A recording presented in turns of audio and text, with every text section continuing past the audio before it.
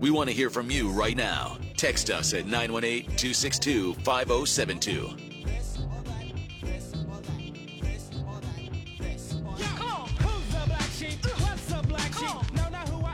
All right, 1:59 here on the Blitz 1170 on this Tuesday.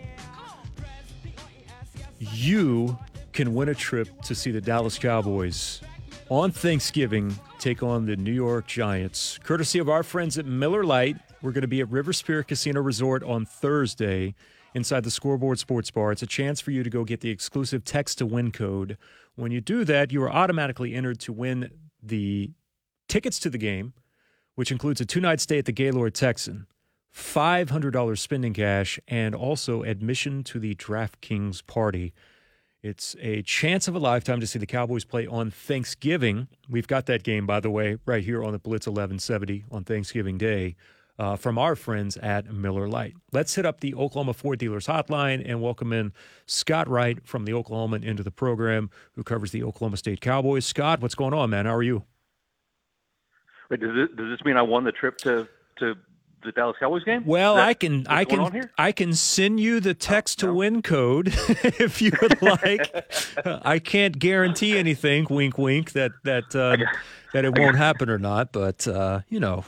I got excited listening to it. The DraftKings party, the Gaylord Texans, sign me up. Yeah, and the best thing about it, Scott, I didn't even bring up, they've got a shuttle that runs from the Gaylord to the stadium, so you don't have to put up with the nonsense that is trying to park there at AT&T. And if anyone's ever done that, that sucks. I won't lie to you at all. It's the worst part of that entire stadium is trying to park there.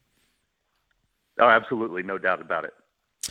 All right, man. So big game coming up this weekend, and I don't know if I want to necessarily put this into the elimination game category, but it's kind of teetering towards that. How do you feel about this one in terms of just that this weekend for Oklahoma State? It kind of feels that way. It really does. I mean, I think you get to the end of the season, there's probably going to be a 2-loss team in the Big 12 title game, but man, getting 2 this early would not be a great situation. So it feels like this could be the type of game that swings one team, you know, on the outside looking in. Maybe it's the best way to say it at this point, because I do think a 2-win team is going to fight their way back into the Big 12 title game this season, just because of the balance and the parity in this league and how tough it is, you know, from week to week. So it's a matter of establishing yourself as one of the real contenders, and I think a win this week for either of these teams goes a long way toward that. What did we learn from Gundy yesterday, outside of don't ask him about injuries, especially when they involve a quarterback? I liked his response to the Molly McGrath report, which was, hey, Molly is the one that said, we know this, we know that about things. It wasn't necessarily us that was saying that. But when did you start to catch wind, Scott? I guess should be the question about Spencer throughout the week, maybe not practicing as much as they would like. There was some weird stuff circulating really early in the week. You know, on Tuesdays, we go and meet with a few select players after practice for interviews.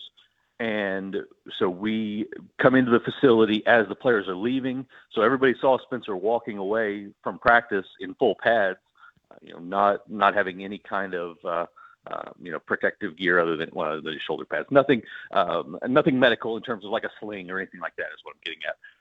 So that sort of calmed anything down at that point. But then a couple of days later, it started to ramp up a little bit. Friday, it was getting really crazy, and Saturday morning, it was just out of control. The types of rumors that were circulating around about him. So it was a really strange week trying to figure out, because I mean, even sources that I feel have pretty good knowledge in terms of sources that I have were you know, on opposite sides of the debate. So it was really hard to figure out what was accurate and what was going to happen. So, and I assume it's going to be that way this week too, because Mike Gundy is not going to give out anything. No, not even a shoulder or what shoulder it could be, or an ankle or anything else like that. From just watching Spencer, so this is completely from afar, but watching him on the television broadcast, it seemed like that the longer the game went along, it looked like that he started to struggle a little bit, or just something wasn't quite right with him.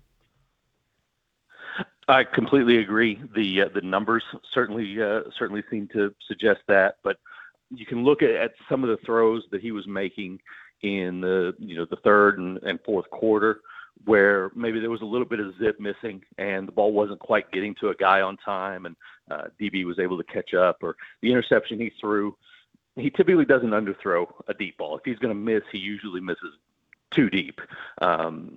So to see him underthrow that one and get picked off like that was a little bit of a rarity. And I understand Spencer throws a lot of interceptions, or has over the course of his career, but he doesn't typically throw that type of pick. So that was a little bit of a sign that maybe things were a little bit off. And like I said, the numbers certainly bore it out. He was 7 of 10 in the first quarter, and then 9 of 26 the rest of the game. So it was definitely something. And I think that the numbers probably led to a little bit of maybe Oklahoma State coaches putting him in some bad situations later in the game, because they kind of didn't react to what was happening with how he was throwing. Yeah, I think that's a fair point for sure. Because I think they take the approach of, well, if he's good enough to be out there, right, then he's good enough to operate the offense, and not adjusting to that. And I think more than anything, Scott, it signified the true importance of a 100% healthy Spencer and what they want to do in general with just their base offense. Absolutely. I mean, you've got to have him being able to run the ball for one, and they didn't really protect him as much as I thought they might, considering that it is a shoulder injury. He still ran the ball 11 times, but he was really impactful early in the game, and that sort of dissipated as well. But yes, they really need him to be able to do the things that he does, and some of the out routes, the longer out routes that he is able to make those throws. He wasn't really hitting those, but you could see in the stats that John Paul Richardson and Brendan Presley and Dominic Richardson coming out of the backfield were their top receiving options, and they probably should have gone to them a little bit more frequently later in the game. The other thing I think that got highlighted was, and maybe now you go back and think, all right, they were living a little bit dangerously with the running game, or the lack of explosiveness from a running game in the past, and they've been able to make up with that through Spencer. But when he's tweaked and got some sort of injury that's happening, that running game, it doesn't really change from anything that it's been. And I know everyone says, hey, what can you do to try to help change this, add some things to it? Mike Gundy's basically saying this is who we are, and we have to be this way moving forward. We're not going to change anything that we're doing. Right. That's exactly how he addressed it yesterday. And that's, there have been times when you look back at last season, and obviously Mike Gundy addressed this as well yesterday when I asked him about it, but you look back at last season, they were horrible running the ball the first 2 weeks. And then they got a lot better in week 3 when they went up to Boise State. And then it became a pretty regular constant of their offense that they were able to run the ball until they got to the Baylor game and the Big 12 title game. But Mike Gundy pointed out that the guy that was running the ball last year is playing for the Steelers right now. He's the number 2 running back behind Najee Harris. So Jaylen Warren is certainly missed, and I don't think that that's necessarily a knock on what Dominic Richardson is doing, because he's running really hard and he is getting some tough yards. He's gaining yards when there don't appear to be yards available, but they just aren't opening the type of holes that they need right now. And you've got 3/5 of the line are guys that played last year on the same group that was having success. So I guess you hope, if you're an Oklahoma State fan, that the guys on that left side are still growing up, with Caleb Etienne at left tackle, Taylor Turco at left guard being in their first years as starters, that they're going to keep developing. And, Preston Wilson was out last week. That was an impactful injury there. We'll see what happens with his lower leg injury that he's dealing with, because they could really use him at center, because he is, against Baylor, he was he was really talented going up against Siaki Ika, the big defensive tackle. So he's a really important piece of the puzzle there. So if they can get him healthy and get those other guys moving along, maybe you see them be a little bit more productive. But they really need to be able to do that, because when you can't run against a 6 or 7 man box, it makes it really hard on Spencer to find somewhere to go with the ball. Scott Wright joins us here via the Oklahoma Ford Dealers hotline on the Blitz 1170. What was Mike's comments on Texas and how he sees them heading in this weekend? Obviously very concerned about what the running backs, particularly Bijan Robinson, can do. They had a lot of trouble slowing him down last year whenever things were going Texas' way last season in this game. Bijan Robinson was making things really difficult on Oklahoma State. And then for whatever reason, whether it was, Texas started to panic a little bit, got away from the run game, when OSU started to take control, and Robinson just wasn't a factor over the last quarter and a half, and OSU comes back and wins that game. So that's the big concern is Robinson and Roschon Johnson. OSU's coming off a game where they gave up 5.2 yards per carry to TCU, and that was the most they've allowed in a single game going back to 2020. So definitely a weakness there that they need to shore up. Texas is really good at protecting their quarterbacks. They're second in the Big 12 in sacks allowed right now. But Oklahoma State has to find a way to impact the game, get to Quinn Ewers somehow, and make it difficult for him in the backfield to find out where to go. Well, and it's not an easy task, is it? Right, because you essentially take and if you play a light box against Texas, then you've got Robinson. Then if you're dropping 7 or 8 into coverage just to make sure they're not taking the top off of things with what might be the best collection of receivers in the entire country as well.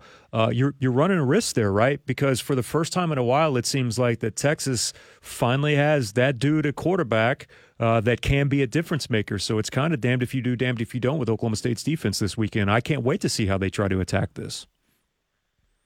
Yeah, it's a really scary situation. Like I said, they really struggled tackling last week, and if that's an issue against guys like Bijan Robinson, it's going to be a real problem.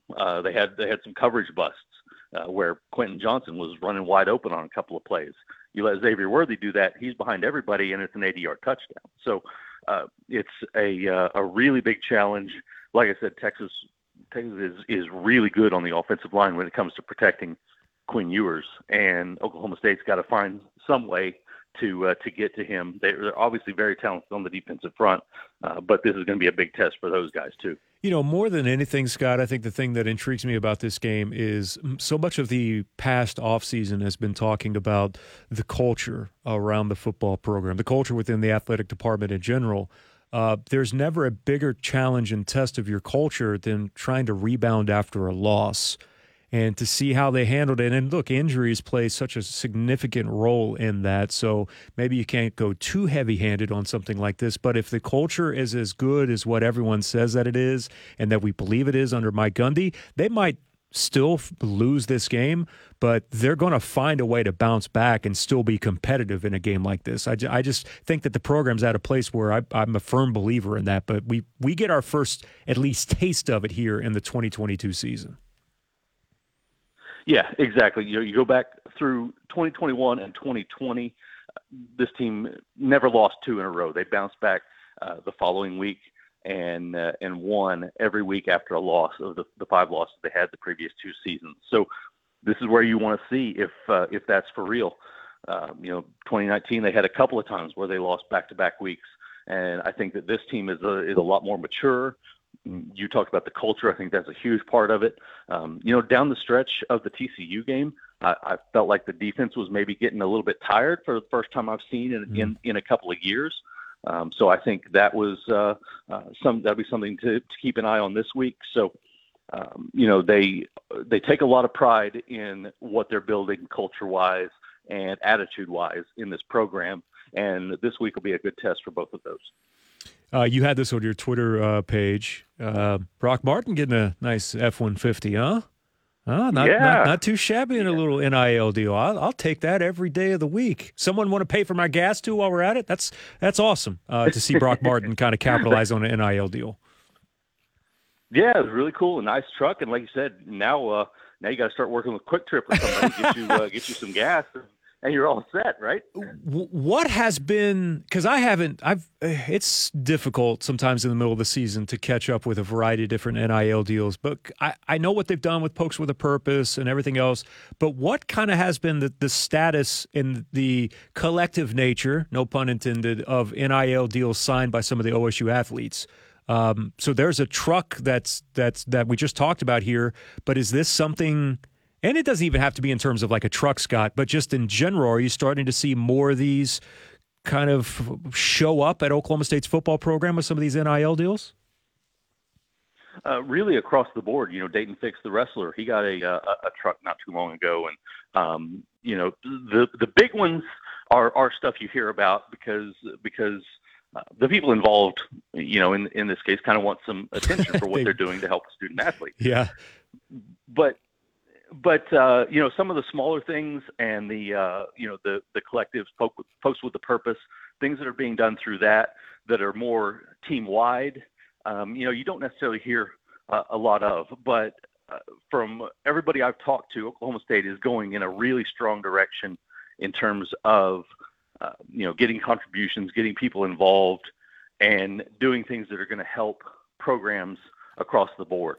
Whether it's 5-figure deals for athletes, on a consistent basis, or individual one-off situations like Brock Martin in the truck, whatever it is. You don't hear a ton of the individual deals right now, though there are some of those out there, but they are doing a really good job of keeping things balanced within what they're doing. And Barry Henson, the former assistant basketball coach, is heading up that department and doing a really good job of putting that thing all together and making sure that they're at the leading edge of what they're doing for their student athletes. Scott, this has been great, man. As always, I appreciate you taking a few moments to come on with us here on The Blitz. Keep up the great work, man, and enjoy Stillwater on homecoming coming up this weekend. Awesome. Thanks, Pop. Appreciate you, man. That is Scott Wright joining us here via the Oklahoma Ford Dealers Hotline. He is correct in that for the very first time, Matt, did it not seem like that Oklahoma State's defense started to get a little bit, at least look tired, worn down, however you want to describe it. Colby had mentioned that yesterday. Look at the amount of snaps that they have had to play here over the last couple of weeks, and those really take a toll on you. It's the key reason behind, or one of the key reasons behind, these coaches trying to go for it on fourth down attempts, trying to keep you on the field as long as they can. 23 extra snaps in Texas Tech game, those eventually start to add up over a period of time. And Oklahoma State looked a little bit winded towards the end of that game. Now, from what I understand, last Saturday was also really hot in Fort Worth. So what was the date on that? Was that the 14th or